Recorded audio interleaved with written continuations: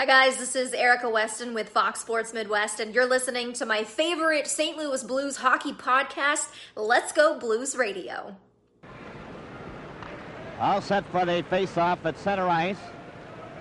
And for the St. Louis Blues, that's Red Berenson, number 7 at center ice, 17 Don McKinney, and Jerry Melnick, number 16 on the right wing, Barclay Flager, and Jimmy Roberts are on the defense.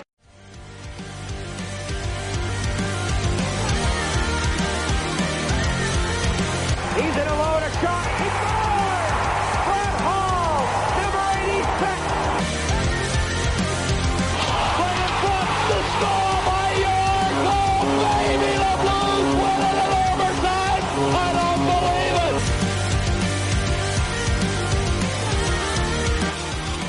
They'll play back for Perron. He comes in, fires it, he scores! A rocket by David Perron, and the Blues win it in overtime. They did it. It's over.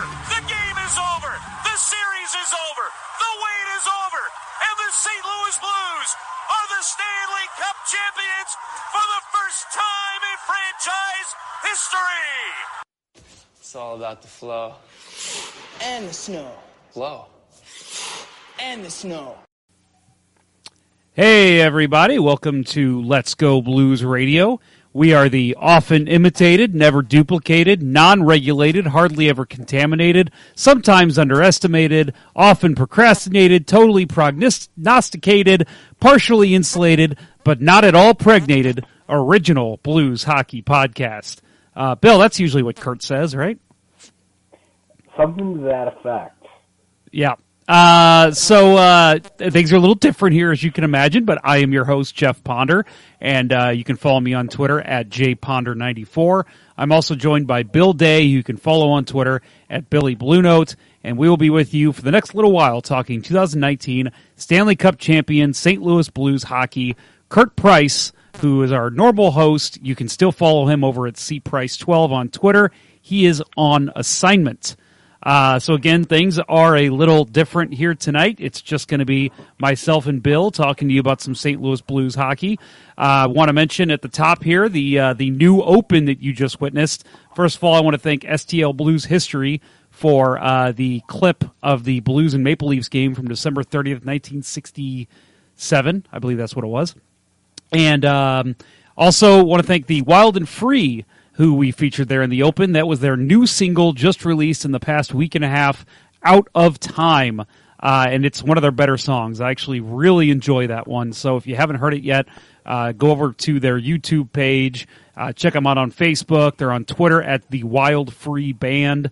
Again, if you didn't listen to the summer interview series, what did I call that, Bill? Behind Enemy Lines. They're a great young local rock band from St. Louis, maybe St. Charles, and I think they do a great job. So a lot of fun creating that Open. Bill, I hope you enjoyed seeing the old Red Berenson clip there at the beginning. That was beautiful. I enjoyed every second of that, and it took me a second, to say what the hell is going on here. But man, once it was there, that is such a just a really amazing high quality clip for something from, pre-HD era. Excellent find. I need to correct myself there as well. Mr. Kurt Price, who is on assignment, his Twitter is actually at Kurt Price. That's Kurt with a C. I knew that. Sorry, Mr. Price, but follow him there. He's a great follow, as is Mr. Billy Blue Note over there to my left, stage right. Left, whatever it is. So some more housekeeping things here to go over first. If you want to interact with the show on social media, make sure you follow us over at LGB Radio. I already gave you our Twitter feeds. We're also on Instagram and Facebook, so make sure you check us out there if you haven't already. If you are watching YouTube, comments are to the right. So over here, if you would like to, I did that right. Whatever. And go ahead and leave us some comments there. I see some's already started. Don't forget to check us out on our YouTube channel if you haven't subscribed yet.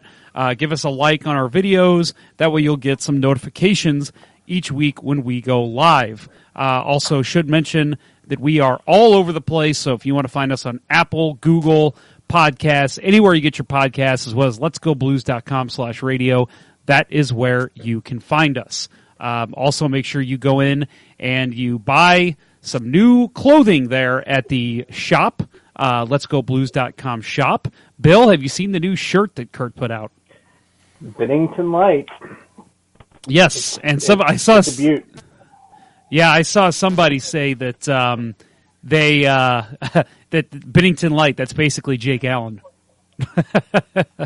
But the new shirt is beautiful. It's a Busch Light parody shirt. It just says Bennington Light on it, and you can find that at letsgoblues.com/shop.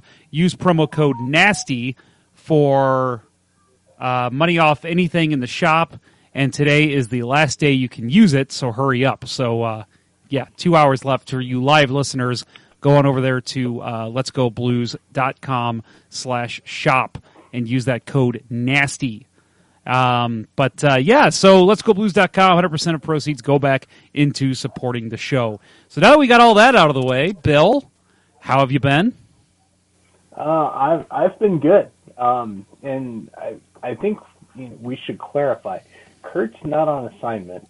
Kurt, and I'm going to contradict what you said in the open, Kurt is contaminated. Yes. Kurt went on to Teal Town last night, and he's sick now. I mean, I think we have to blame them. That's probably what happened. I mean, you got to figure, remember the mumps a couple years ago that the Ducks brought to St. Louis? So what, did San Jose bring in the flu bug? That was jerks. Yeah. And blurred all of his wonderful Blues memorabilia out and got him sick. What jerks. Yeah, I didn't see the video yet, but Kurt informed Bill and I that apparently they blurred out all the Blues stuff he has in the background when he went on their show last night. So I'm watching you, Teal Town, because that's not cool. We're not okay with that. A couple announcements. Well, we already went through the announcements, didn't we? We're going to jump into the segments, Bill. Unless you have anything you wanted to add at the top of the show. Anything happened in your life in the last week? No. Finally saw a hockey game worth watching last night. Yeah, that was a good one. Did you watch was it the Lightning and Canucks game? Did you see any of that by chance? No, I did not. Do you know what happened in that game? No. The only thing I saw from that game was somebody in the crowd wore a Terrence and Phillip mask, and it got memed like crazy today. I did not see that. That's something I missed. I'm looking up the score right now because I can't remember exactly, but I want to say the Lightning put up an... What's that? It was 9-2, wasn't it? 9-2, yeah. Lightning put up a 9 spot on the Canucks. That's interesting, considering the Canucks are still in a playoff spot, I believe, at this point. Yeah. Well, the Pacific is garbage. Yes, yeah, right. The official beers for episode number 233 all time, and this is, I did not mention that at the beginning of the show. I'm sure Kurt is kicking himself right now for me not saying this. This is Season 8, Episode 47. We are recording on January 8th, 2020. So our official beers of the episode. Bill, lead us off. I'm going with another Founders Coffee beer. This one is Frangelic Mountain Brown. It's a hazelnut coffee ale. It's not a stout this time. I've had the Sumatra Mountain Brown and the Underground Mountain Brown on here a couple of times. Very good beer. This one's just got a hazelnut tint to it. I don't think it's going to get better than the Espresso KBS that I had on last week. I do have a second beer tonight. It is just the regular Founders Breakfast Stout, so I can't get away from this stuff. I love it. I love this beer so much. It's good stuff. For me, I'm going with an old favorite, mostly from Kurt, but I love it as well. And Bill, I believe you do too.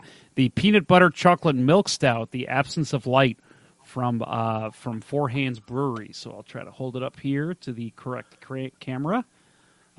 Just a great one. You can get these at Schnucks and most of your liquor stores that have a good beer selection.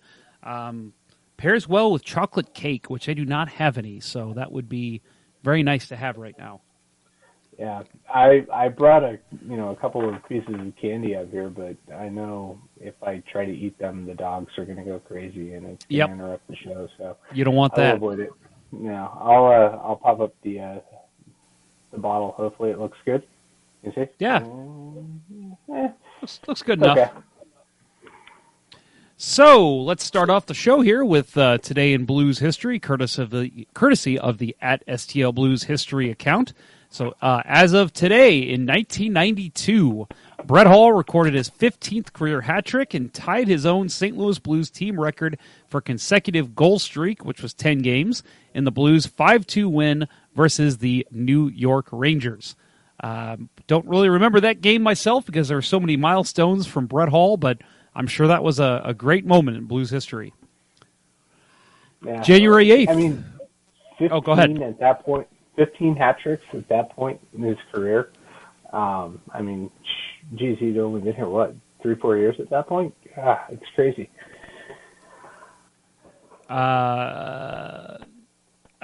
Sorry, I'm still getting messages from our fearless leader telling me that our volumes are still off. So, Bill, if you want to try bringing yours up at all, that would help. But otherwise, I think we're good. He's a damn perfectionist, I tell you. He really is. And you know what? We love him for it. That's what we need. So, January 8th, 2000, the greatest Stastny of all, Jan Stastny, recorded a hat trick for the St. Louis Sting in a 6-5 win versus the Springfield Junior Blues. Bill, do you remember the St. Louis Sting? Can't say that I do. I don't either. It's weird. I usually remember all the team, even like the St. Charles Chill that came through here a couple of years ago. I usually remember these teams, but I do not remember that one. Yeah, no. I remember the Vipers from Roller Hockey International. They're coming back. Yeah, bring it back. I'm excited. I can't wait to see him play. Yeah, it's funny. I don't remember this thing. My speaking of St. Louis Vipers, and we'll talk more about them as I'm sure as the season gets closer. I think they're coming in the next season for the NRHL, whatever the league is, and they had an open tryout. And it's funny because a couple of my friends and I who play roller were like, "Hey, we should just go try out, look stupid, and just tell people, hey, yeah, we tried out for that new team." In order to try out, you had to pay $400. So we decided that was not worth it.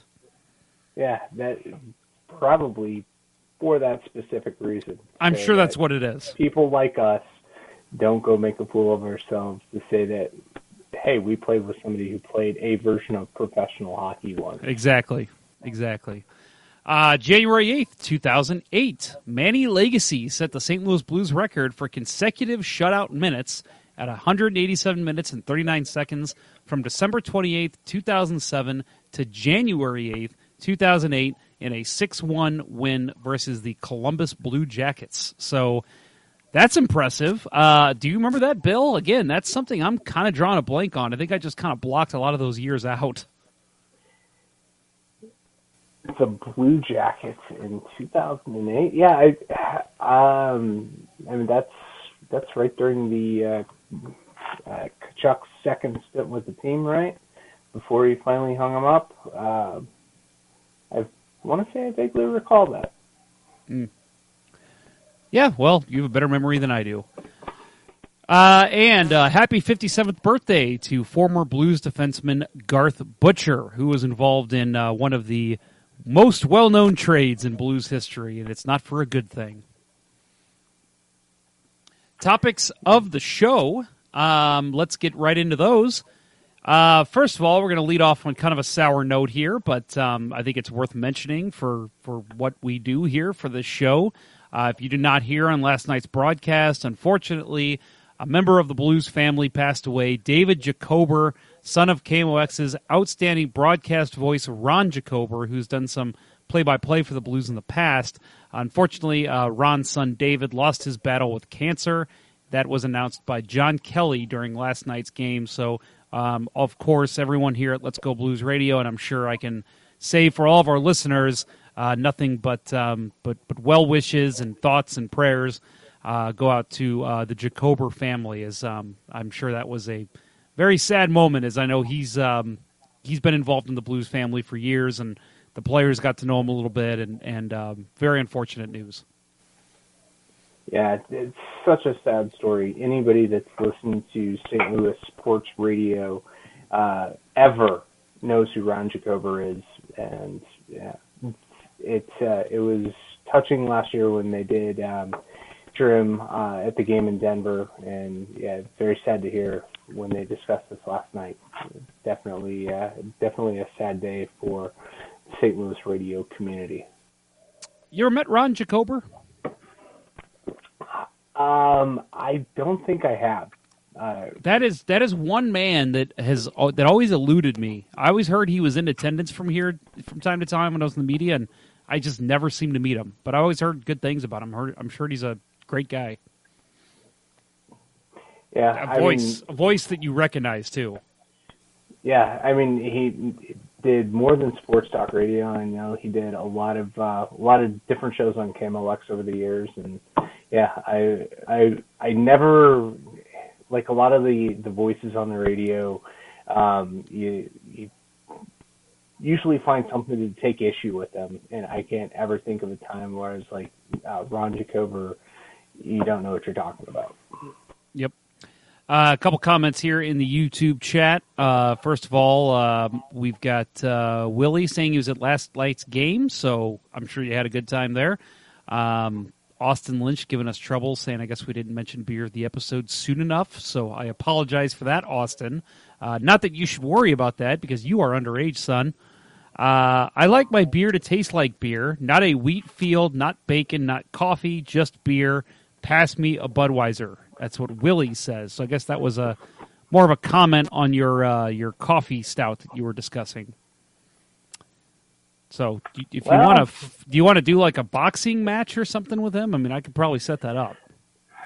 We may have to. I'm down with that. Yeah, to each their own. I will drink Budweiser when I'm at a golf course, and that is their best offering. And that's where I am. And I will say, I do like Budweiser more than Bud Light. I think it has a little bit more flavor, a little more taste, but still, I know it makes me a bad St. Louis and just not a huge fan of Budweiser products. Shock Top, I can drink that all day, and I could drink Bud Light when I'm out with friends. That's what I drink typically. But yeah, if I have a choice, I'm going to be the beer snob, and I'm going to drink this kind of stuff I'm drinking tonight. Yeah, I think that is definitely the image that we've carved out for ourselves with all of our beer selections. Although every once in a while, Kurt will bust out a Bud Light Orange. Yes, those are always fun to see. Maybe that's how he got sick and not Teal Tom. Yeah, that's what he said. He wanted Bud Light Oranges last night. Let's see. We got Willie says that's a bummer. Ron's awesome, and Austin Lynch has given the prayer emoji. So thank you guys for that. I'm sure if Ron hears that or were to hear that, I'm sure he'd be very pleased to hear you guys thinking about him. And then Dan Draheim, which is Squirrely Dan, but for some reason he lost the Squirrely tonight. He doesn't know about that Founders Breakfast Stout, right, Bill? Yeah, I was in the process of trying to respond to him on that, but this is true, and that's my next beer. So if I could share it with Willie and show him the light of what a really good coffee beer tastes like, I would do it. So rather than having a boxing match with Willie, you would rather maybe sit under a tree on a nice day and have a picnic and in Forest Park and share beer with him? That sounds like a lovely time. It sounds like a lovely time, but I'd rather just find him at a bar and hand him a beer rather than that's probably a better idea. Yeah. All right, so Austin asks us what do we think about the All-Star jerseys, and whoa, guess what, Austin? That's what we're going to talk about next. So if you did not see the All-Star Game jerseys, which of course is going to be held here in St. Louis and the end of January, they were released today.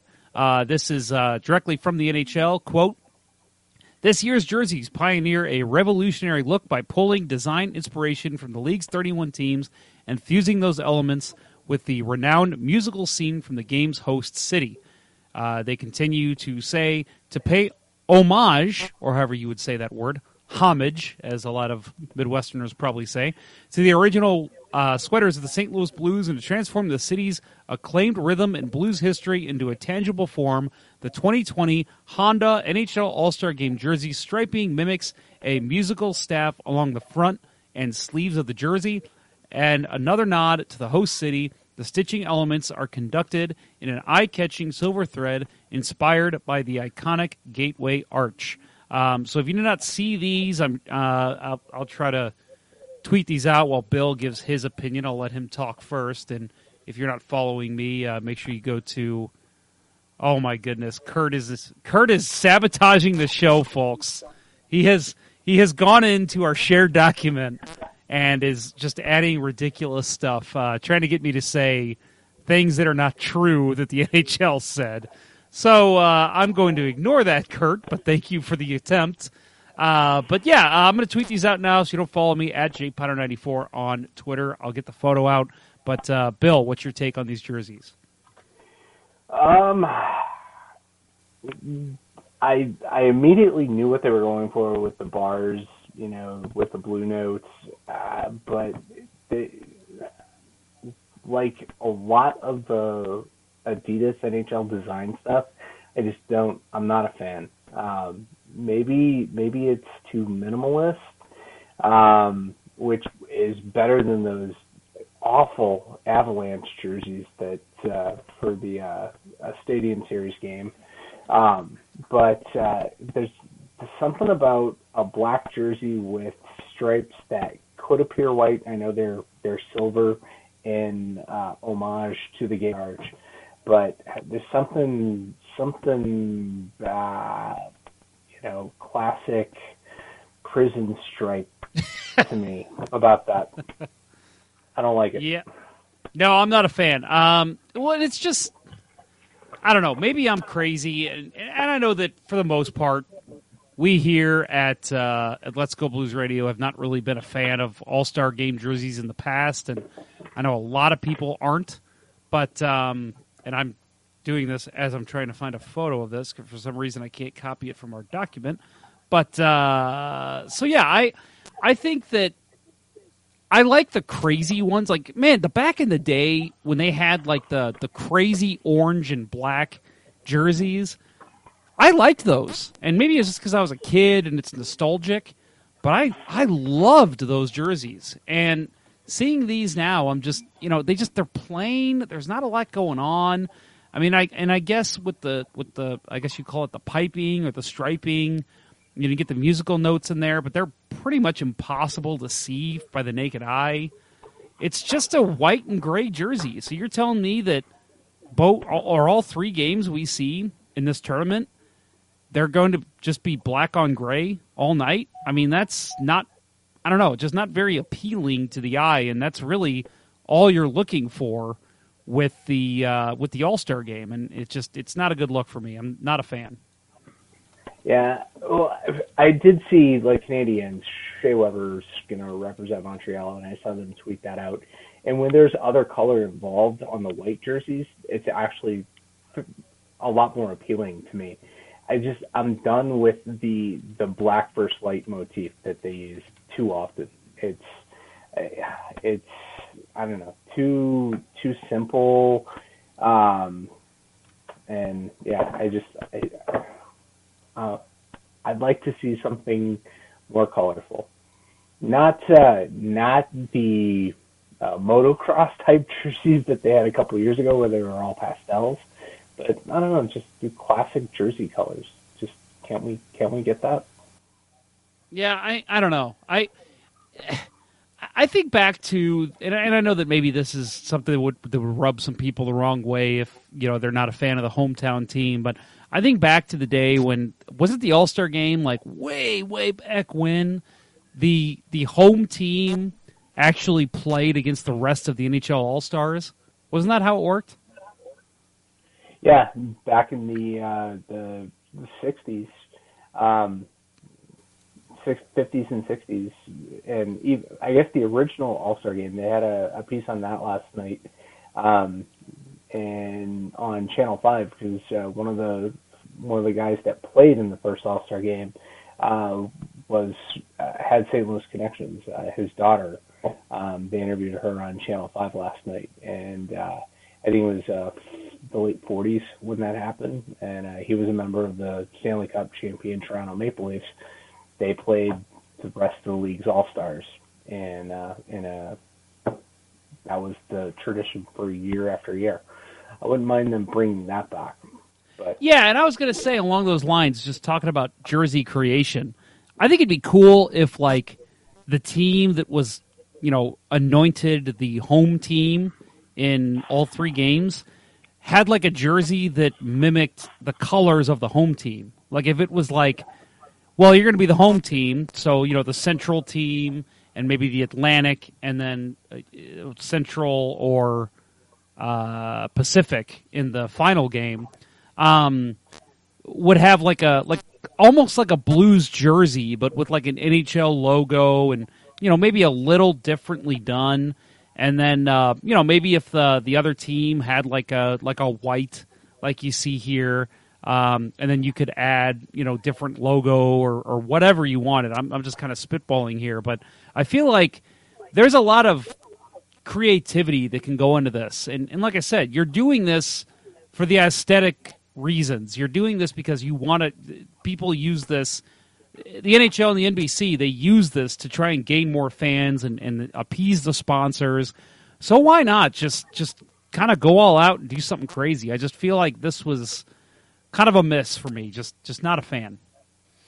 Yeah, I definitely don't think Adidas has hit their stride when it comes to design for NHL jerseys. This is their one chance to make a statement every year, and so far, I'm definitely not impressed. Dan Draheim says, I found out that my YouTube name is linked to my Gmail, so as I was emailing companies for internship, my name came up as Squirrely Dan. Wasn't the best. Wow, I had no idea. That's a good thing to remember for those of you who might be changing your names to comment on YouTube. Holy cow. Yeah, that's a shame. And then my nephew is on, says, "Hi, I'm your nephew, Jeff." Yes, Aiden, I know you are my nephew. So hello, Aiden. Thanks for joining the show. Austin Lynch says, like 2 years ago, talking about the jerseys, they did the weird colors, and I kind of liked it. Was that like the neon green ones that they did? Yeah, that was the one. If it's the one that I talked about earlier, that I thought they were a little too motocross inspired, and a little bit. Not my thing. I mean, it's at least they're adding color, and not going with this minimalist, like I said, almost prison style striped shirt scheme. But yeah. I wasn't a fan of those, but maybe if there's some kind of more color to these, they'd be more appealing to me. But yep, not a fan, but whatever. We'll see what it looks like on the ice. I'll say we talked. I don't know if it was the beginning of last year or this year. Whenever those Jets jerseys came out, the one with the cursive writing, the baby blue. I'm still not a fan overall of that design, but I will say on the ice, I do think that color really stands out and looks cool on a broadcast. So I will walk back my comments about those jerseys a little bit, just because they do look good when you're looking at it from a bird's eye view. But we'll see. Maybe these jerseys have the same appeal. Who knows? Well, I doubt it because we know what black and white looks like. Mm-hmm. I think. Well, we mentioned this last week, but we're going to keep mentioning it until voting's closed, which I think we'll have one more show before that happens. Make sure, if you haven't done it yet, to go over to NHL.com/vote, and you vote for David Perron to be one of the last men in for the All-Star game in St. Louis. He currently leads the Blues in scoring with, is this number right? I don't know when Kurt posts this. 18 goals, 26 assists. He had a goal last night, so that might be 19 goals. And you can vote up to 10 times per day through January 10th. So this is actually the last show we will have before the voting ends. So make sure you get in there, vote up to 10 times per day. Gonna, what's the word I'm looking for? I'm going to, can't think of the word. I'm an English major, and I can't think of a word that is used in descriptives and English. But anyway, did you get your votes in today, Kurt or Bill? Because we're going to be talking about that exact question later. I'm doing it right now, and the live stats are 18 goals, 26 assists, and an even rating for the season. Kurt says 18 is correct. So Kurt is like, he should. Kurt. Yeah, come on, man, get some rest. You don't need to listen to us. And remember, also, David Perron does want to be in this game, so make sure that you help him out there. And again, if I'm going to go ahead and plug the Clayton Keller bandwagon because he is a St. Louis boy, it would be cool to see him and Matthew Tkachuk make it for the Pacific Division. So if you have any interest in seeing some hometown boys play on their hometown ice, get Clayton Keller in there as well.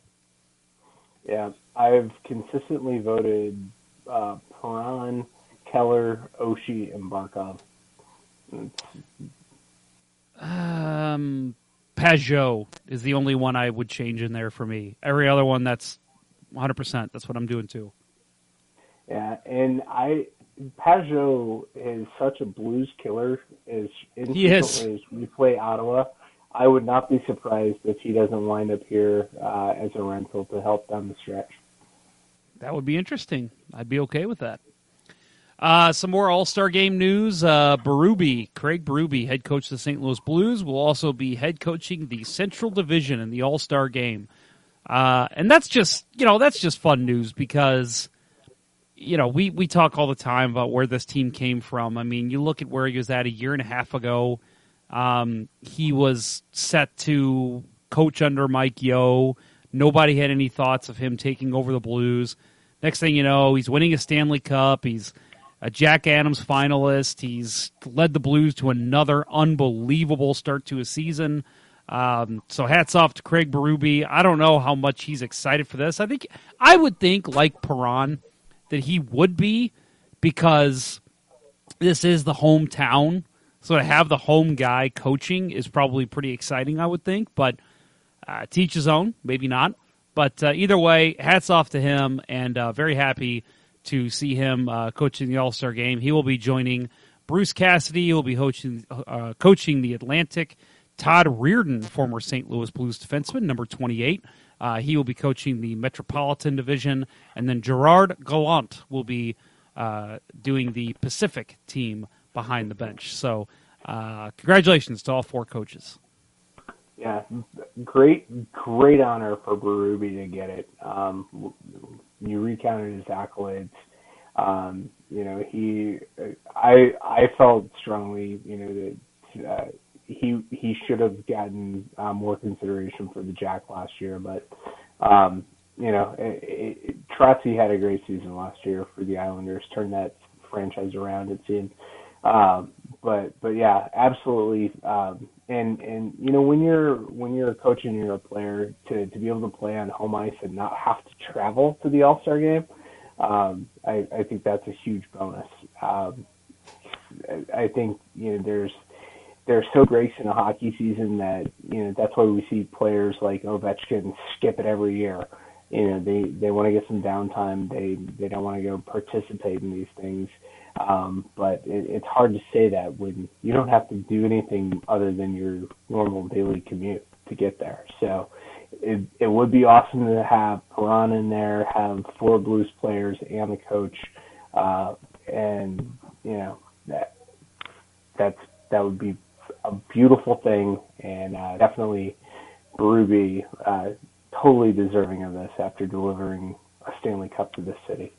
That means the training staff stays involved too then, right? Like, doesn't the central team get all the Blues trainers?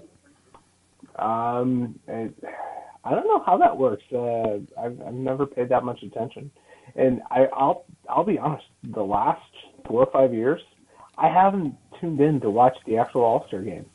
The only thing I've really cared about is the skills competition. Yep, that's how I am. And this year will be different because it's here in St. Louis. I think we have FanFest the day of the game. So the tickets that we got for FanFest are day of the game. So I'm going to go over to that, and then I don't know if I'll try to catch it at a bar or just come back home and watch it. But I'm watching it this year.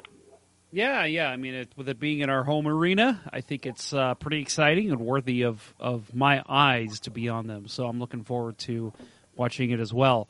So moving on, we're going to talk a little bit about some goaltending, which I want to get Bill's. Do you watch the World Juniors at all, Bill? Do you have time for it? This year was the first year I didn't catch a damn game, and I was me neither. And it wasn't so much that I didn't have time because I took quite a bit of time off of work at the end of the year. I just didn't make it a priority. Letterkenny season 8, that was a priority. World I don't blame you. This year wasn't so much. Of course, I got like the Cherepanov goal that he scored on Hofer in the first time that Russia and Canada met, because that was such a highlight reel. Couldn't avoid that on Twitter. But no, I did miss the championship game. But great to have a gold medal winning goaltender in our organization, in our pipeline. Yeah, for those that might not have caught it, Team Canada won the gold this year. First time they've won a medal in overseas World Juniors since 2008, which is a long time for Canada. But Joel Hofer, Hofer or Hofer? It's Hofer, isn't it? I would go Hofer. I'm pretty sure it's Hofer. Wins the top goalie at the World Juniors. Again, not very surprising since the Canadians won the gold. But yeah, he's a guy that. Now, granted, Jake Allen was a guy who had a fairly decent World Juniors. He had one game that was kind of imploding, a little premonition for what's to come, I guess. But Joel Hofer plays a great tournament, and instantly, I think people start recognizing him as a top goalie prospect, possibly in the NHL. And of course, he's a St. Louis Blues draft pick. So. Congrats to Joel and all the Canadians for winning the World Juniors. But from what I saw of his game, he seems like a guy who doesn't get out of position easily, kind of what you see in Binnington. A guy who just swallows pucks because he's always in position and just knows his angles better than anyone at his age. So it'll be interesting to see how he progresses in the Blues system if he remains with the Blues. Yeah, I think I forget who it was on Twitter, but there were some comments about the entire Toronto media has already started the drumbeat to get Hofer into the Leafs organization. It's incredible performance. Definitely caught the attention of a lot of hockey media types, and of course, Toronto being the center of that. That was, I thought, a pretty funny joke to say that they're trying to get him there already. Yeah, the Blues are going to trade them Pietrangelo and Hofer, I believe. So that's going to be an interesting for move. Morgan Riley. For Morgan Yep. Riley, who, if you didn't know it, is the defenseman since Bobby Orr. Oh, of course. Yes, of course. Maybe the rights to Joffrey Lupul as well. Yeah, somebody actually wrote that in Toronto I know. media. Oh, yeah, I know. It's absolutely terrible. Crazy. Oh. Not even close. Not even close. No way. Couple comments here I want to go ahead and get to before we move on. Austin Lynch says Perron might be in on the STL Authentics website. You can buy a David Perron All-Star jersey, apparently. So that's kind of interesting. Maybe they know something before we do. Austin Lynch adds you can also buy a TJ Oshie All-Star jersey over there. So that's, again, that's pretty interesting. Jimmy Anderson says, Happy New Year, fellas. MLT's one. Of course, I'm going to read this comment because it is probably going to win comment of the day, if you ask me. Hey, Ponder, your facial hair is sublime all day, all night. Thank you, MLT's one person I don't know. Jimmy Anderson, USA blew it in the World Juniors against Canada, and yes, they did. So, again, I didn't watch the games, but I kind of caught the highlights. And Aiden Bishop says he's going to bed. So, bye-bye, Aiden. Thanks for tuning in. Anniversary day was yesterday of a big moment in Blues history. If you watched the broadcast, or I'm sure it was also mentioned somewhere during the game, I would imagine if you were at Enterprise Center last night, is the anniversary of Binnington's first NHL start versus, yesterday was against San Jose, but his first start against Philadelphia. I thought it was funny. Jeremy Rutherford had tweeted this out earlier in the day. Something Binnington had said, a year ago today, I was listening to Rocky Balboa on the way to the rink. And I don't doubt that, because I would think I would do the exact same thing. Yeah, it was a great story. I think it was Korak who tweeted out a lot of what Binnington said. It wasn't just that he listened to Rocky Balboa, but he bought himself an Uber XL, a black SUV, because it's his first start. He's treating himself. So yeah, right. The guy knows how to take care of himself and get himself into the right mind frame for a game, and that's just such a great story all around. That's where would we be without Jordan Binnington? I mean, do you think this? I mean, we had this conversation. What was it last year? I think we all agreed that it's just been a mixture of things. But I mean, is it that without him, does this team implode? Does Doug Armstrong drop the bomb and say, "You're gone, you're gone, you're gone"? I mean, again, we'll never know. It could have been him. It could have been Berube. It could have just been a mix of things. But, man, I mean, you look at the stats. So far in the NHL, 64 games played, 61 started, 44, 12, and 5. GAA of 2.21, save percentage 0.921. Shutouts, he has 6. And, of course, with the Blues' goaltending numbers, 6 shutouts. That puts him at, like, number 2 or something, right? In Blues all time? Not quite. Probably, it's top 10, but I think, was it Elliott had 19, and I think that's the record, something like that. Yeah, it's a little more than that. I think it's like 23, but either way, not great. And of course, you got in the playoff numbers. He was 16 and 10, 2.46 GAA, 0.914 save percentage. So not the greatest numbers for a playoff goalie, but it was his rookie year in the playoffs, and he gets 16 wins, which by the way is a record. So congratulations to him. And just, I mean, again, where, like you said, where will we be without this goalie? Now look at the stuff behind me. I mean, all the Stanley Cup memorabilia that we've got. you know, the mountains of debt that I've accrued, and I know Kurt's accrued, and you probably have too. Thank you, Jordan Binnington, for that. But you know what? It was all worth it because, he's as I said, it doesn't matter what he does the rest of his career. He will always be a legend at St. Louis.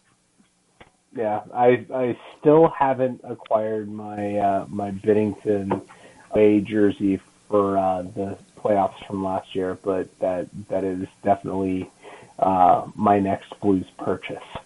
The save that he made on Joachim Nordstrom in Game 7 sealed his The save in Blues history for me. Yep. The save. That is the save. And then the first period we talk about all the time, that first period he had, unbelievable. Without him, there's no way this team wins the Stanley Cup. I mean, not even talking about just getting them to Game 7 of the Stanley Cup final, but Game 7 alone.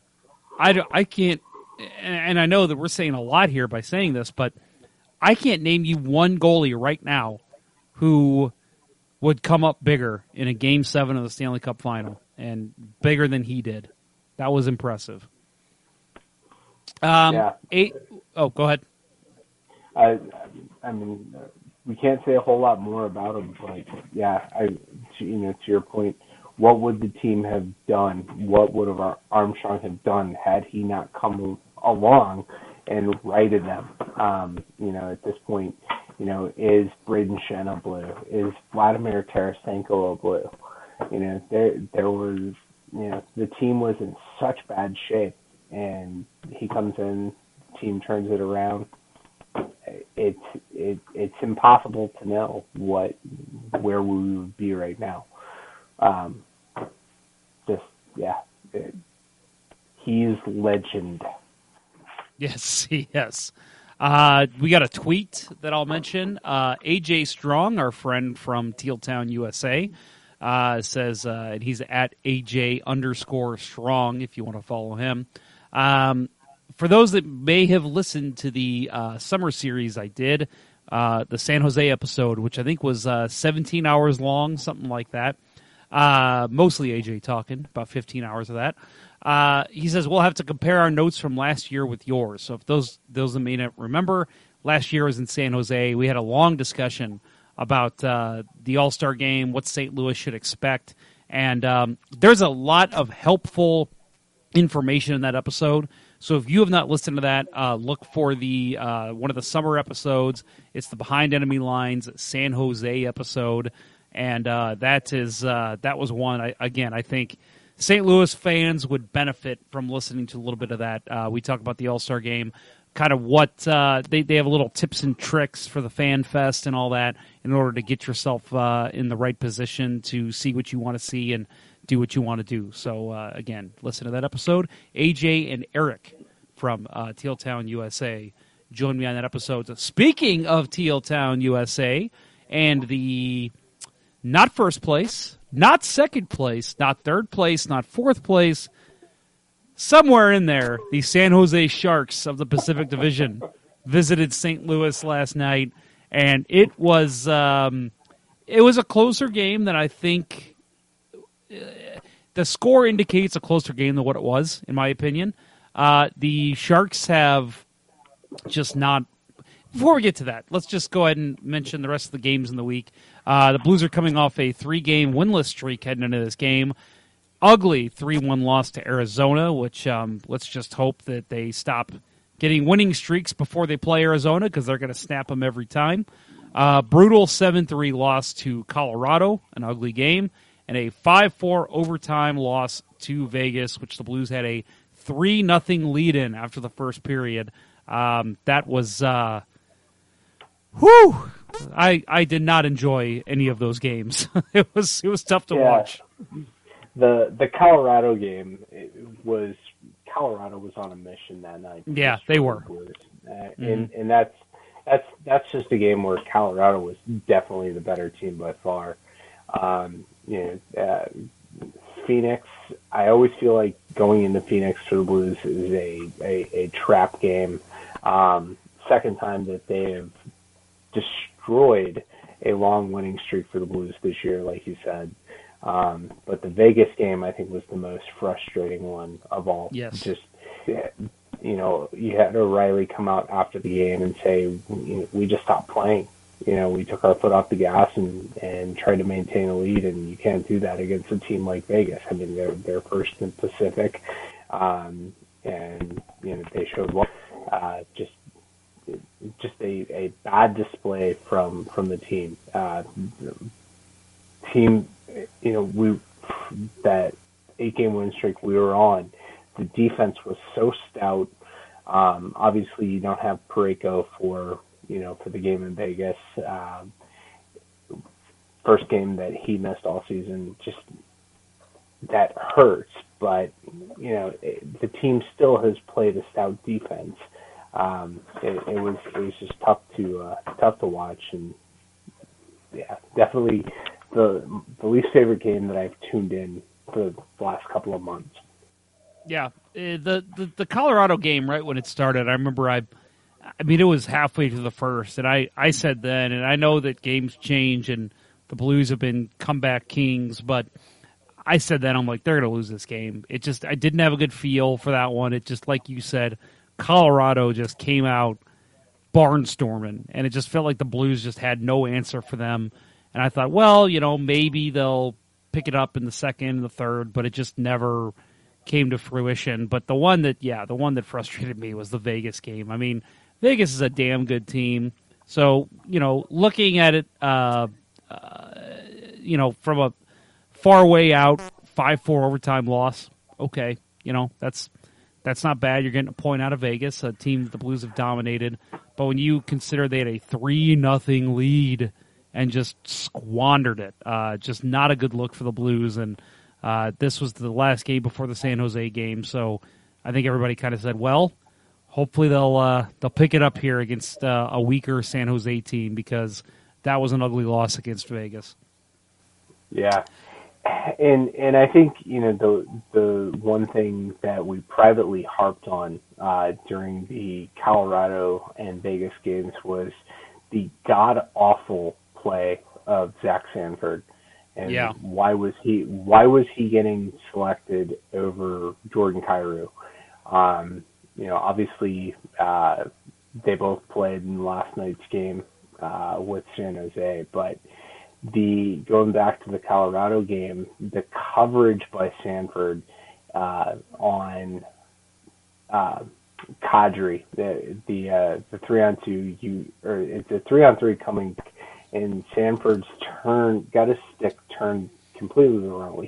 His body's turned completely the wrong way.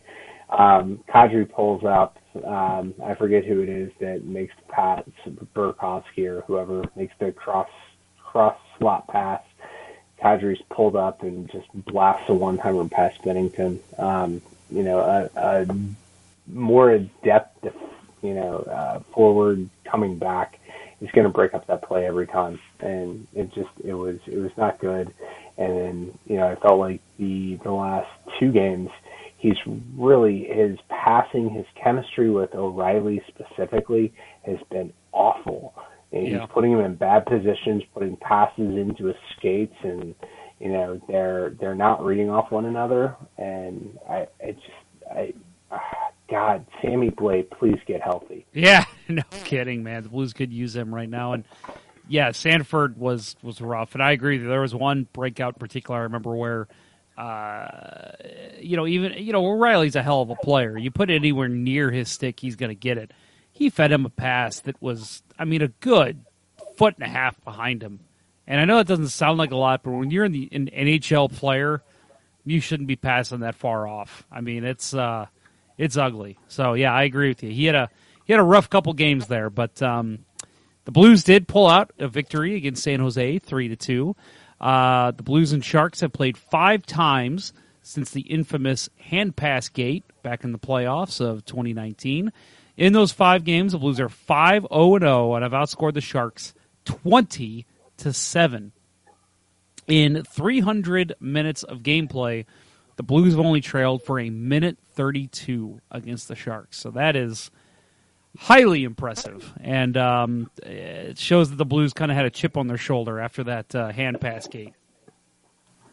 Yeah, the Sharks are definitely a cure for whatever's ailing the Blues right now, because they always seem to put up a really strong game. And a lot of times for me, when I see that we're playing San Jose, I'm like, oh, good, we get to go up against Marty Jones, who's the closest, proxy to Jake Allen in the rest of the league. But last night was Aaron Dell, and I thought Dell had a pretty good game. But he played all right. Really, the worst thing for San Jose, I don't know if I'm sure you saw the news today. Logan Couture, fractured ankle, is out at least 6 weeks. And he was their leading scorer. He's their captain now that Pavelski's gone. Man, I think it's time for San Jose to pack it in and just write this season off. But then again, you say leading scorer, he's their only scorer at this point. Yeah, I agree with you. I mean, either they got to make a big move and shuffle it up, but I mean, I'm with you. I think at the end of the day, man, and just after that Carlson contract, it's time. I mean, your guys are aging. Thornton doesn't belong on NHL ice. I'm sorry. I mean, I've always been the one that Blues fans hate because I like Joe Thornton. I loved his game back in the day, but he doesn't have it anymore. He's not a NHL skater. I think in the right system, Patrick Marleau can still find a way to work, but when you're not the only one over 38 on the roster, it's just not going to work for you. So I think this team, it's just time to start selling and building and hoping by the end of Carlson's contract, you're still getting contributions from him, and you got a good young roster to work with him. I haven't paid attention, but has anybody called up a fourth string goalie yet this year? Are they gonna? Is anybody gonna just desperately go for the Biddington? I think that's what we have to call it, right? Aiden Hill from Arizona, right? He's was he fourth line or fourth string, or is he third string? Yeah, but he had his 15 minutes at the end of last season. He That's had true. a really strong run. But they don't. I mean, Ronta's played really well. Kemper took over as number one when Ronta was injured, and Ronta came back and skipped back from him. So, I'm thinking, a team like San Jose that's pretty far out of it at this point. Who can they call up? Do they have that guy that they can bring up and be their Binnington? Scott Foster. Give him a call. Chicago hires Scott Foster from whatever accounting firm he's working at. Yep. And, that would be a great story. It's already been a great story, but I think it's safe to say we caught lightning in a bottle with that one. So but the NHL is such a copycat league. I would not be surprised to see somebody try it. Oh, of course not. It reminds me of in Waterboy when they say, LSU is trying what the Mud Dogs have done, and they experimented with their towel boy at wide receiver. And you just see this boy, I mean, clearly way smarter than everybody else, just get hammered in the middle of the field. So yeah, it's I think you're right. That's we'll see. Maybe somebody gives it a shot. San Jose is definitely the prime candidate because they, I think, expected to be back at least in the Western Conference Final this year.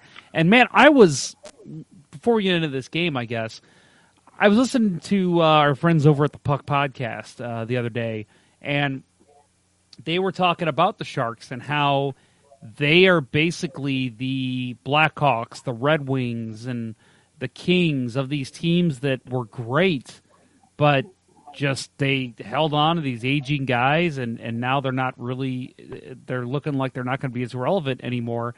And I think, man, like we know some pretty awesome Sharks fans. I feel bad for them because how many cups did they win in that time? Like the Red Wings, the Blackhawks, the Kings, they're all cup winners.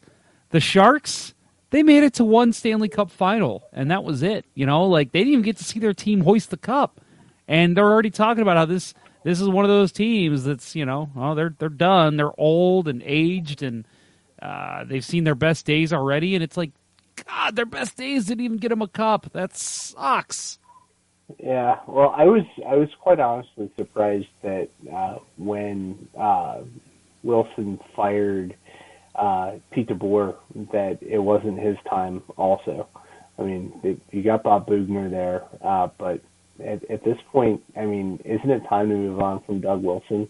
He's been there. He's got to be the longest tenured GM in the NHL at this point, right? Yeah. David Poyle, I think, is longer. Yeah. Maybe. Yeah, I could be wrong. Yeah, but at what point do you move on? And that could be a good topic the next time we interact with our Teal Town friends.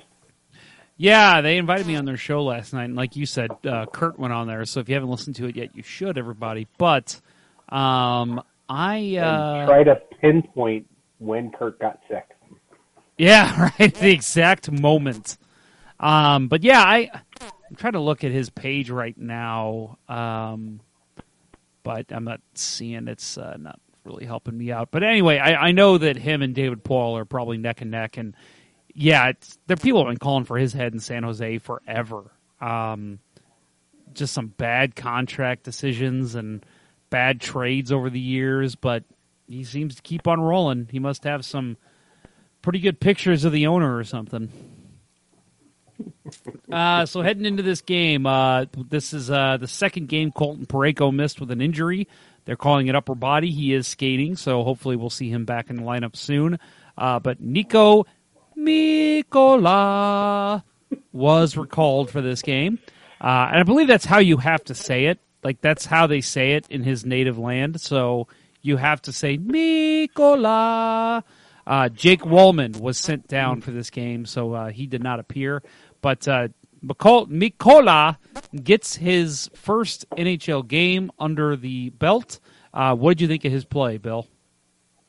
I think he played, 10 minutes? Yeah, a partner with Fortune. I was expecting to see a guy who stayed at home all night, and once or twice he got up and joined the play. So big boy. That was nice to see. I will admit, with Jake Wallman, I was former Providence College Freya Jake Wallman. I was super excited to see him get his first start. A little disappointed to see him go down so quickly thereafter, but I think between the two of those guys, having them as the guys in waiting on our back end, that's great for this team. Certainly Parayko gets healthy, Mikola's going to go back down, but with his often as Carl Gunnarsson's been injured this year, he's going to be right back here soon, right? Oh, I think so. So the stat line for McCullough, I actually played in 12:31 last night, which was it was last among Blues defensemen, but just behind Robert Bortuzzo, who was at 13:55. But he had one shot on goal and one hit. And I think the thing that stood out for me with his game was his reach, like you said. He didn't have a lot of chances, obviously, to make a great defensive play. He was playing against kind of fourth-line players. But for the most part, I thought his reach really helped him take the advantage of other teams. They couldn't get passes across him. And, first game, you're going to have jitters. You're not going to look so good. He looked okay. He wasn't noticeable, which I think is key with a lot of defensemen, but especially rookie defensemen. If you're not noticing his play out there, he's probably doing okay. So I was happy with what we saw from McCullough last night. So a couple of notes on the game itself, kind of roll through a little bit of the game here. Jordan Kyrou, he had two great odd man break opportunities in the first period. He was on the Shen and Schwartz line, which I think is a great fit for him. And, and we'll talk. I guess we can go ahead and bring up the goal that got called back, the great pass from Shen that unfortunately was offside by Kairu, but just by a very, very small fraction of an inch. Well, maybe a little more than that. I'm being generous, but it was pretty clear. It was pretty clear, but what I like about him, and there's been a lot of people who talk about comparing him to Ty Ratty, TJ Henzik, guys that have had great AHL careers but haven't been able to move it to the NHL. A lot of people are saying, "Oh no, is this the next one of those?" I think he does so well at getting open, being where he needs to be, and breaking in on the play, trailing when he needs to trail, going to the net when he needs to go to the net. I love what I see out of him. Now, I'm not saying he's going to be a 70-goal scorer or anything crazy, but one of those guys that can contribute 30, 40, 50 points on your second, third line, I think that's exactly what you're going to get out of him if you keep playing him. And I think he's looked great this season. I don't know if you're seeing the same thing, but I've been a big fan of his play since he's come up. Yeah, I mean, last year when he came up, the abbreviated times he came up, it seemed like every time he touched the puck, it jumped off his stick. And I felt like the first couple of shifts he had this year, it seemed like it was trending that way. But he's a guy that I think has started to get his confidence. His first NHL goal, that wraparound, just absolutely flew around the net. I forget which game who we were playing, but just his speed is explosive. His positioning is getting better every game. I'm so impressed that they're putting him in a position, not relegating him to fourth line duty because you've got to earn your chops, right? They're putting him with Shen and with when he's in the lineup, and they're putting him in a position to succeed. And I think the more time he plays, the better he's going to be. And it was unfortunate. I mean, the offside last night. Clearly, it was offside, but man, great shot. I mean, absolutely picked a spot and hit it. So I think that portends very well. And I would hate to see him being the odd man out. I certainly prefer him in the lineup over Sanford at this point. Agree.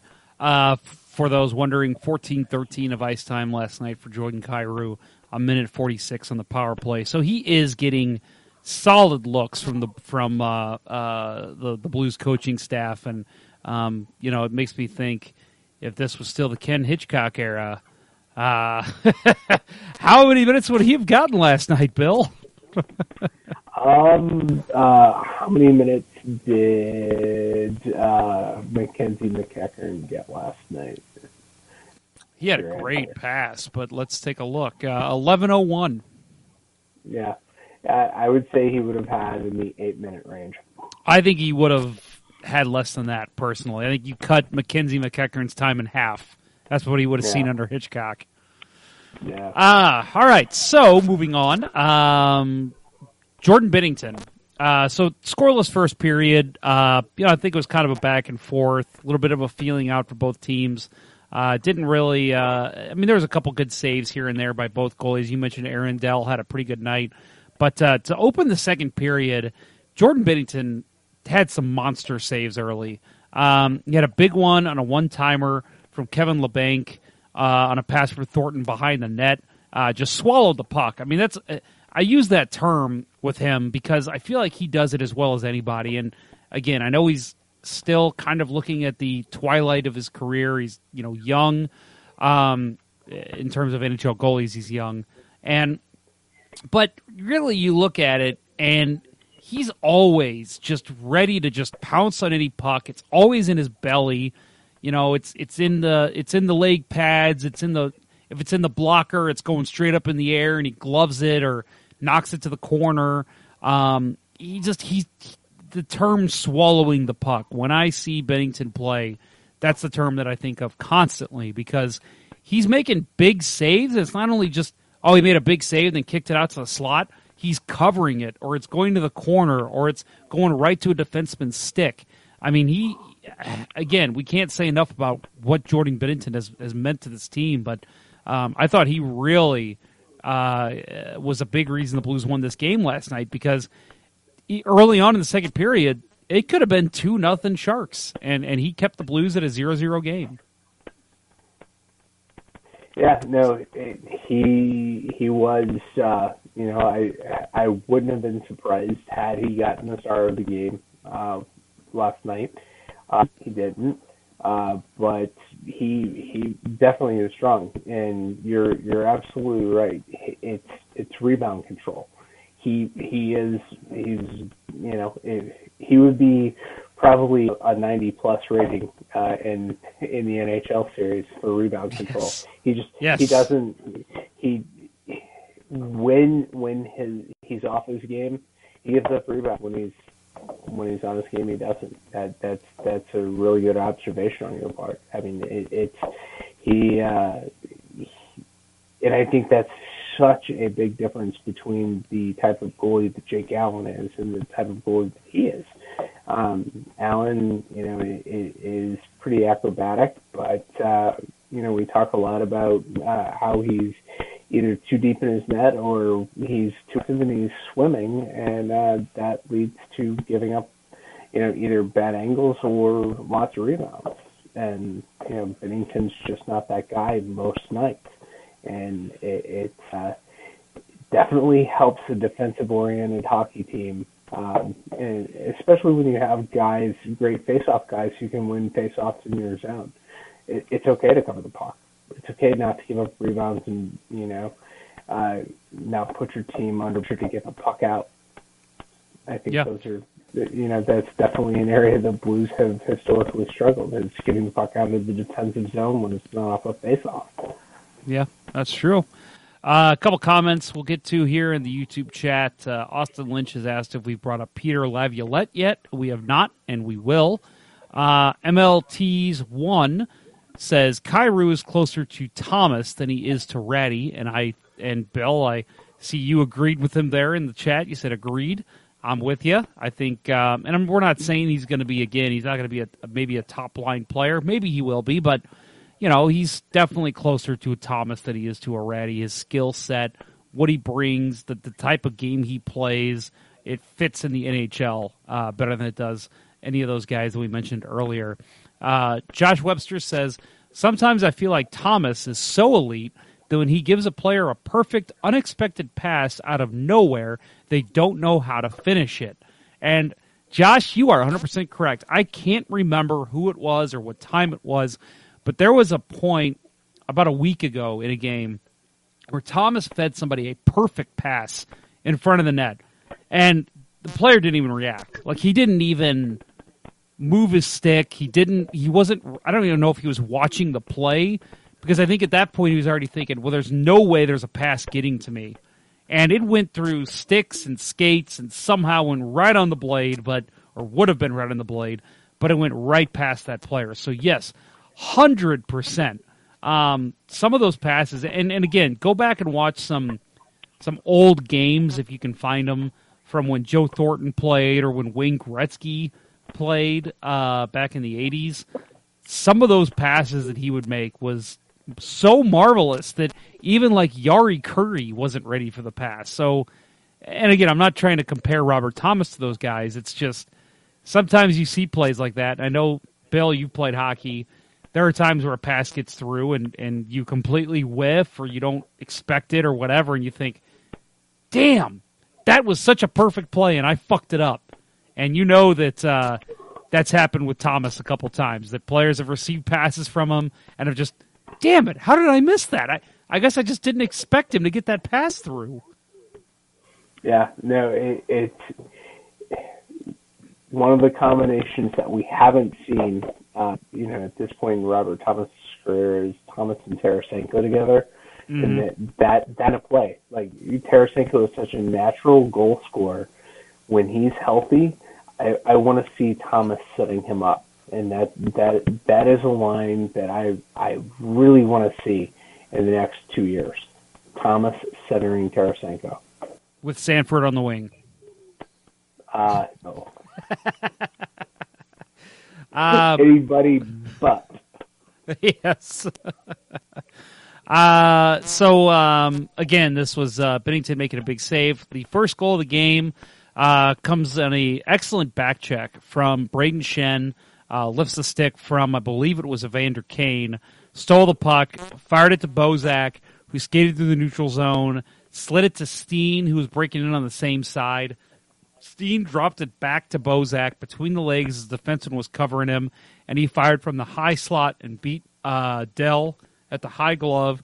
Blues go up 1-0, and I'll let you, if you have any comments on the goal, go ahead, Bill. But yeah, I loved this play.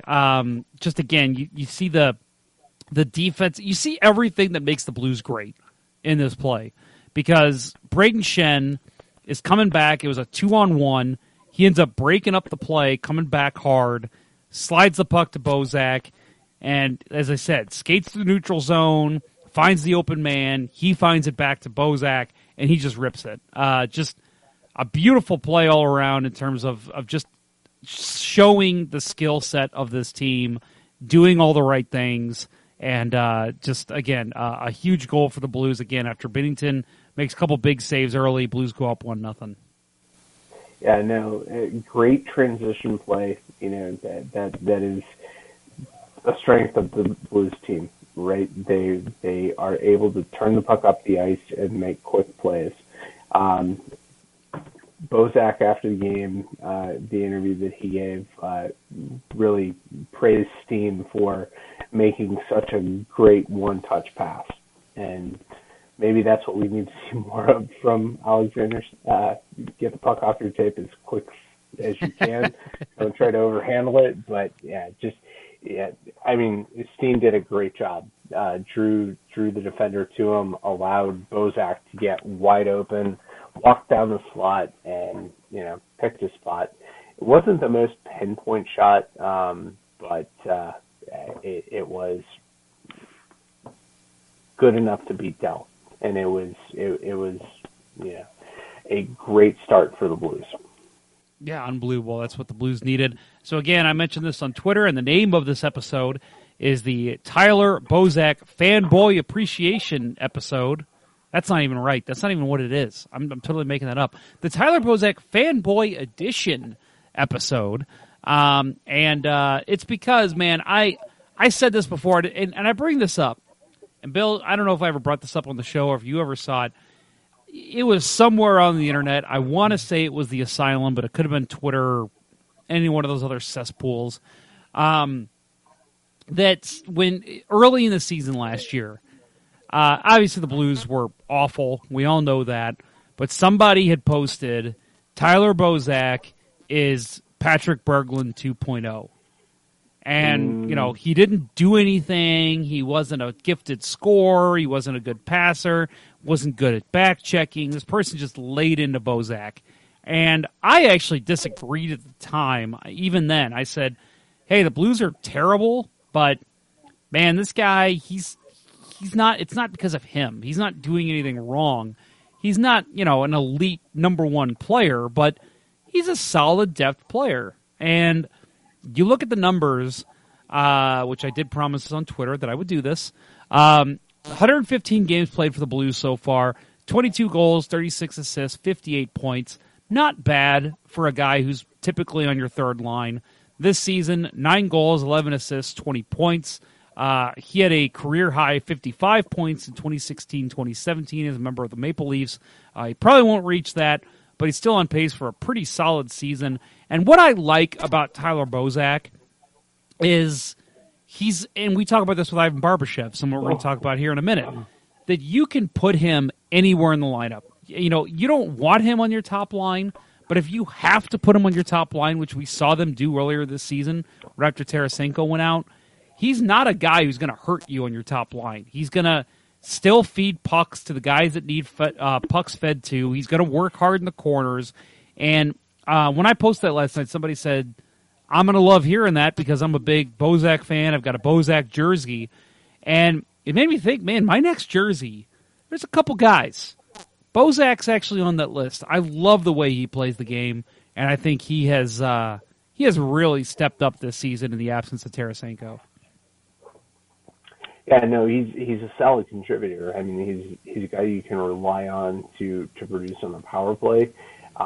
He's such a good face-off guy, and that was the thing that we expected when he got here. He's a solid center, gives you that depth. At this point, did we expect him to be producing as many points? Maybe not. But certainly, I think whoever made the comparison to Berglund, Zach Sanford is Berglund 2.0, right? That's been covered ad nauseum on Blues Twitter. Bozak is, he's a solid contributor.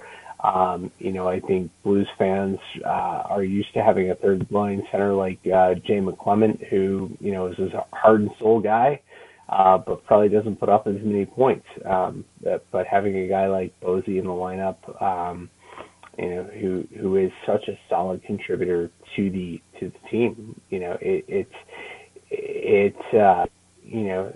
this point last year, when we're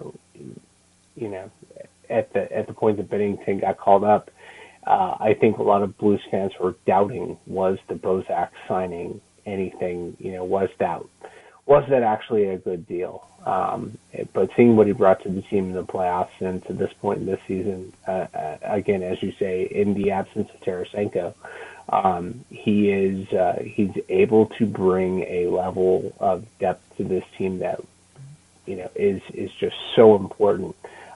And allows them to be successful even when they don't have the best players in the lineup. Yep, and for those wondering, he is 7th on the team in points with 20, as I said. Also, number 2 on the team in face-off percentage. Again, another stat that really can't be overlooked enough, and that's number 2, 54.94 on the face-off dot, just behind Ryan O'Reilly, who is at 57 and some change. So, again, a number 2 face-off man, and a 54.9%. That, I haven't looked at the NHL numbers, but that has got to be right up there with O'Reilly among some of the best face-off men in the league. And again, that's just a number that people don't look at enough when considering how valuable a player is to a team. When you're winning face-offs, and we'll talk about an O'Reilly face-off win here in this game that led directly to a goal. When you have a guy that can do that, you can trust him in any situation out on the rink. Yeah. It's hard to think at this point, with as dominant as O'Reilly has been in the faceoff circle, that going back to the game against Chicago in November, when he didn't win a single face-off, and his face-off percentage got down into the 40s. It was it's just, you can't even fathom that at this point. He's been so good, But I think having a guy like Bozak who can take face-offs on the other side when you need him, and even Barbashev. The Blues center depth.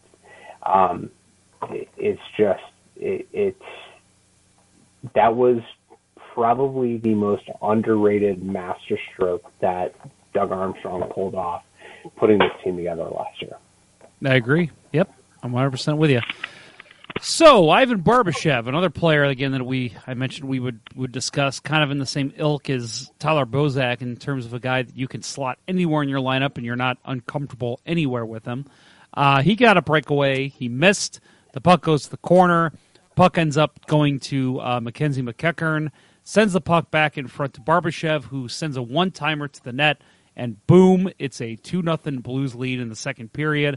And before that, Barbashev did have a big hit on the play right before the breakaway. I don't remember who that was on, but again, another guy just doing the right things on the ice, and it's leading to offensive production. And again, this is a guy the Blues have slated on their fourth line, and he is he's having a great season. Looking at the numbers real quick here, he's got 17 points, which is one of the top numbers on the team, and not too great in the faceoff circle at a 47%. But a guy, again, fourth line, you're getting any production from your fourth line at all, that's a win.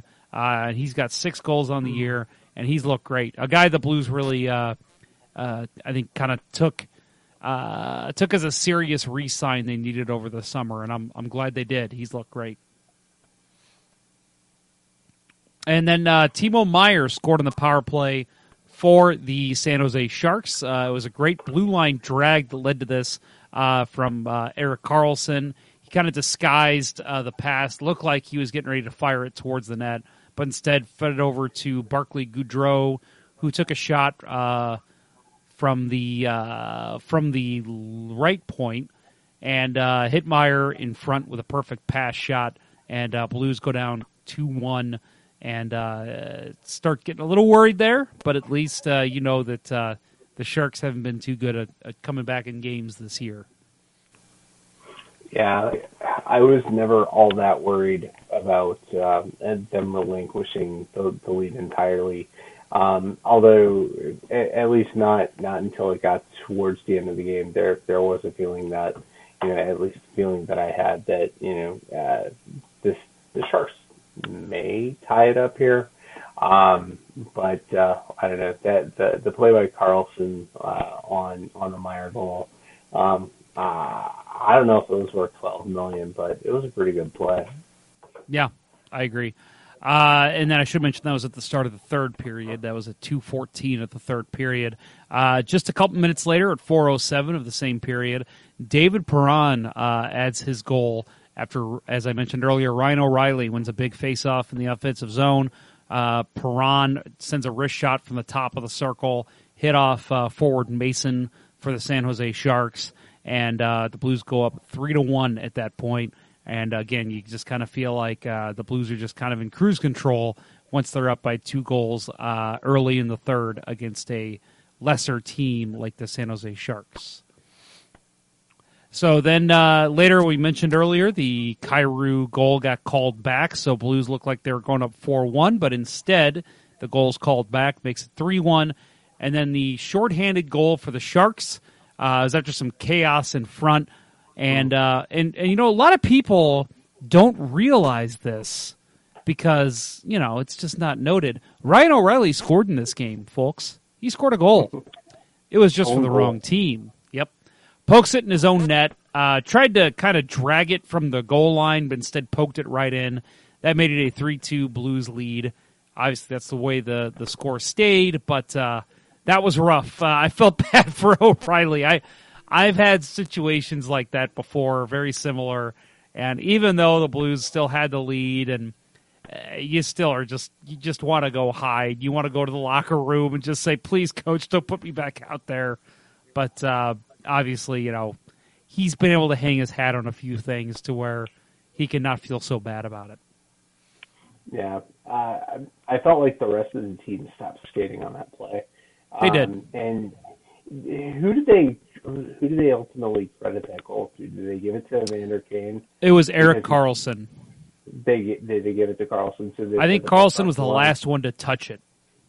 Because Kane came in and banged it the rest of the way home. Yeah. I mean, I thought it was questionable whether it was across the line before Kane came in, but maybe that was worth $12 million from Erik Karlsson. Right. They got to find it somewhere, right? That's right. They got to justify it. It was his 5th of the season, 1650 of the third, and that was an unassisted goal because obviously the Blues put it in their own net.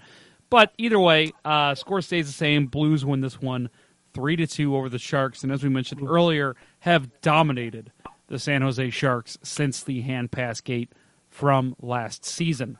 So some of the big notes from this game came after in Jordan Binnington's comments, and this has been a year now that we've been hearing from this guy, and it just, for me, as someone who used to work in the media, somebody who got tired of hearing the same old shtick from players after games, I love hearing this kind of stuff. So I guess they asked him about how big the Perron goal was, And his comment back was, "Did you guys get your votes in today?" And a couple guys responded, "Yeah, of course, whatever." And then he says, I guess some people said no, and he says, "Maybe go home and do that." He's making a case for himself. I really hope he gets in there because he deserves it. He's playing some of his best hockey I've ever seen him play.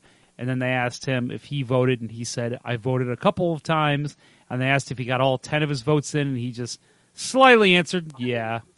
So, fun stuff. Again, I mean, when you're good, it's easy to have fun like that. But Bennington just doing all the right things to become a media darling here in St. Louis. Yeah, isn't it great to have a goalie, let alone a player with personality, who's entertaining, doesn't give you the cliche answers, and makes you laugh. It's great. You just don't. I mean, again, we talked about this before. How you look at, and not even just goalies. I mean, goalies alone, you don't get a lot of that. I mean, Tim Thomas was kind of an interesting character in the media. Patrick Watt, some funny things to say. One of the greatest chirps of all time comes from Patrick Watt, Jeremy Roenick. For those who don't know that one, it was Roenick never won a Stanley Cup, and Roenick, I guess, had been bitching about Watt's play, and so they asked him after the game, and Watt said, "I'm sorry, I can't hear what Jeremy's saying. I've got all my Stanley Cup rings plugged in my ears." Beautiful. Absolutely beautiful. But Austin's asking you if you can turn up your microphone, Bill. So I don't know if you can do any more. Yeah, right. And then let's see. Mr. Blues hat. Sanford never had the ceiling Berglund had, and yes, that's true. But yeah, just having the character that you get from Jordan Binnington is something I love. I mean, it's something that's getting noticed by other NHL teams, and I mean, Chris Pronger a little bit in St. Louis had that. I feel like he really kind of started being himself more once he left here and went to Anaheim. But the last player that I think really kind of got the media attention that Binnington does, and again, I hate to make this comparison so early in his career, was Brett Hull. Because the stuff Brett Hull used to say to the media. So it's really fun to watch this and see the rise of Jordan Binnington as a media guy in St. Louis. Yeah, totally enjoying it myself. Austin Lynch says, "Sorry, Bill, it was just a bit low for me." So yeah, and Kurt too. So yes, Kurt. Kurt. At this point in the show, I've decided I can't please everyone. Yes. So last week I mentioned, because we had talked about how good the Blues were in 2019, and I'd said, man, somebody really should compare those to the stats from 2018. Well, I'm going to do that for you, folks, as promised. I did pull up all the stats. Pretty easy to do, actually, at the NHL.com stats engine if you want to do this yourself and fact-check me. But for those that might not remember, 2018, a horrible year for St. Louis Blues hockey. If you listen to the shows back then, there was a lot of anger, a lot of bitching, a lot of why is this guy still on the team? Why is Doug Armstrong still the GM? Bad year for the Blues overall in terms of the calendar year. So in 2018, and this was, the Blues were, to give you a little idea of what the Blues were doing at this point, 2017, 2018. That calendar year of 2017, at the end of the year, they were first place heading into December. Then they free-falled. And 2018, they were terrible. And then, of course, everybody remembers last year, heading into the season, or heading into 2019, they were terrible. One of the worst teams in the NHL. So, in 2018, 78 games played. They were 35-35-8 for 82 points. And that is exactly it's listed as a .500 winning percentage. And that was 21st in the NHL. And to compare that to 2019, 86 games played, so 8 more games, but 56, 19, and 11 for 123 points. That's a .715 winning percentage, and yep, you guessed it, that is first in the NHL. So literally in 2 calendar years, they jumped up 20 spots in terms of points, which is impressive. Goals for 208 goals for in 2018. Folks, that was 31st in the NHL. That was dead last. And last year, 2019, 270 goals for, and that was 8th. Goals against, 242 in 2018. That was 16th. Last year, in 2019, 202 goals against, and that was 3rd. So in 8 more games than they played in 2019 than they did in 2018, they had 40 less goals. That's pretty impressive. Power play percentage, Blues were 21st in 2018 in the NHL, 18%. Last year, 22.8, 6th in the NHL. Penalty kill percentage, 77.3% in 2018. That was 24th in the league. And last year, 83.7, 3rd in the NHL. So for those of you who are just kind of wondering what the jump was like in terms of statistics, it was pretty ridiculous. The Blues really turned their game around between the 2 years. Yeah, and all I can think of when looking at that is Mike Gill versus Craig Berube. Yeah. Jordan Binnington versus Jake Allen. Yep. I mean, I think those are really the 2 changes that were made that, have led to the team being as successful as they are. Yep, I agree. I mean, again, can't state it enough how important some of those changes made at the beginning of last year were for this roster. It's been quite the turnaround. Next up for the Blues, tomorrow night, Thursday night at 7 p.m. in St. Louis, the Blues will play the Buffalo Sabres. And here's hoping we see Patrick Berglund. Nope. Vladimir Sobotka and Tage Thompson. Nope. Nope. Yep. Man, what a trade. What a trade. Yeah. Still don't know if we want it, though. Only time will tell. No, yeah, we'll see. Yeah, no, I mean, I feel, like the one game we played Buffalo already this year wasn't our best game. Hopefully they have a better effort on home ice. After the Buffalo game, the Rangers come to town on Saturday night, and I will be there for that game. Going with a bunch of guys from work, and one of them is a former Rangers season ticket holder, and I'm hoping to be able to pour some beer on him during this game. So let's hope. So yeah, as you said, we got Buffalo Thursday, Rangers Saturday, and that is an evening game.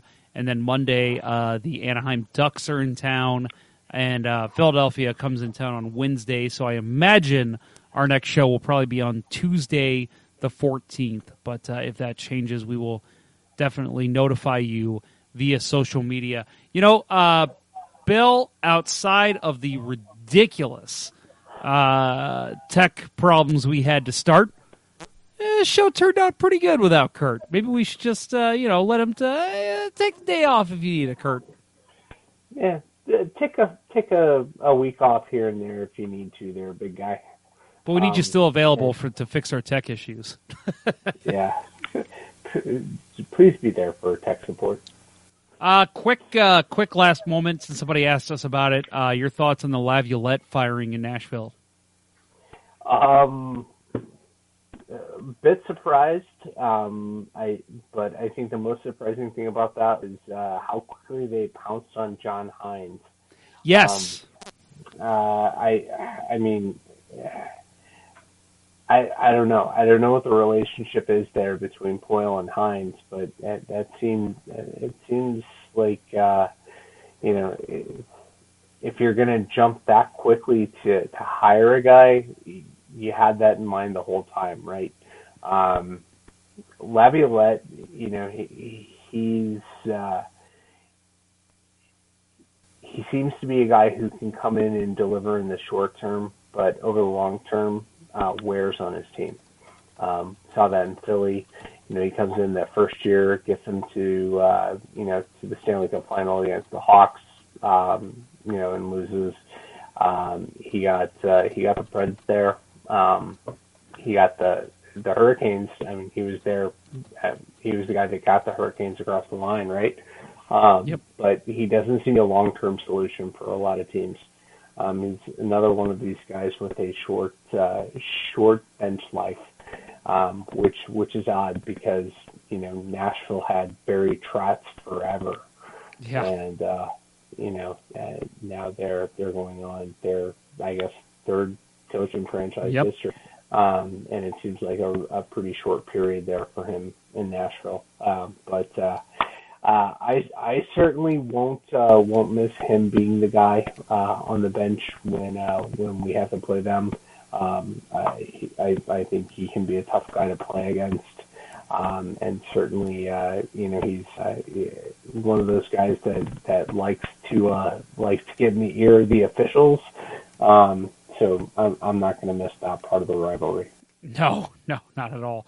Yeah, I'm with you. I actually wasn't that surprised, just because, kind of like how Toronto was when they fired Babcock, I think it was, we need something. And the easiest thing to do is always just fire the coach, start with that, and, if things don't work out after that, then start making trades. So I think, for me, with how their season's gone, how it's just really been not nearly as expected as what even what we said, that Nashville would be challenging the Blues for the division lead. It wasn't that shocking for me. I thought, okay, they got to do something, and that's the easiest fix. But 100%, Bill, John Hines, he's the guy you think that's because they're in a win now mentality. It's Stanley Cup time for the Predators, and you think John Hines is the guy that's going to get you there? And nothing against the guy. I know he was liked by many players in New Jersey and before when he was in the college ranks.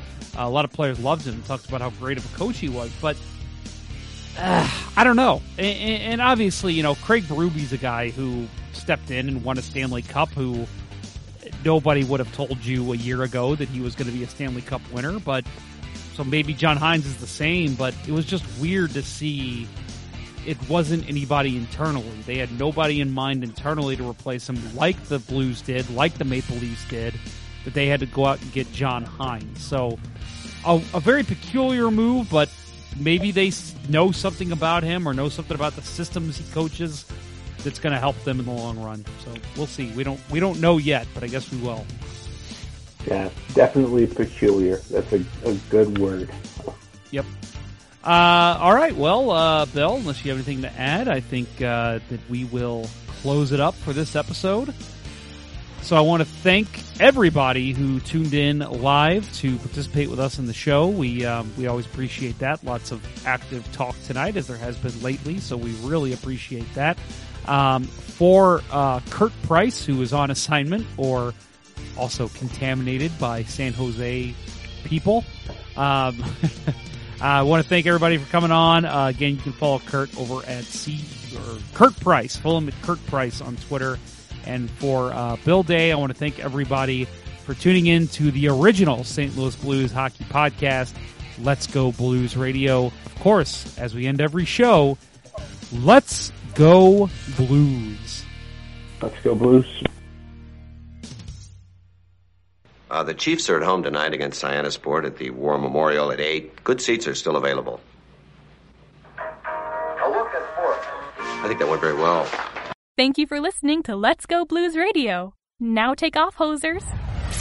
Well, there's 90 minutes of your life you'll never get back. Sorry. St. Louis Blues, St. Louis Blues. Have you heard the news about our St. Louis Blues? They've only just begun, they're on their way to number one. Now there's no more blues for our St. Louis Blues.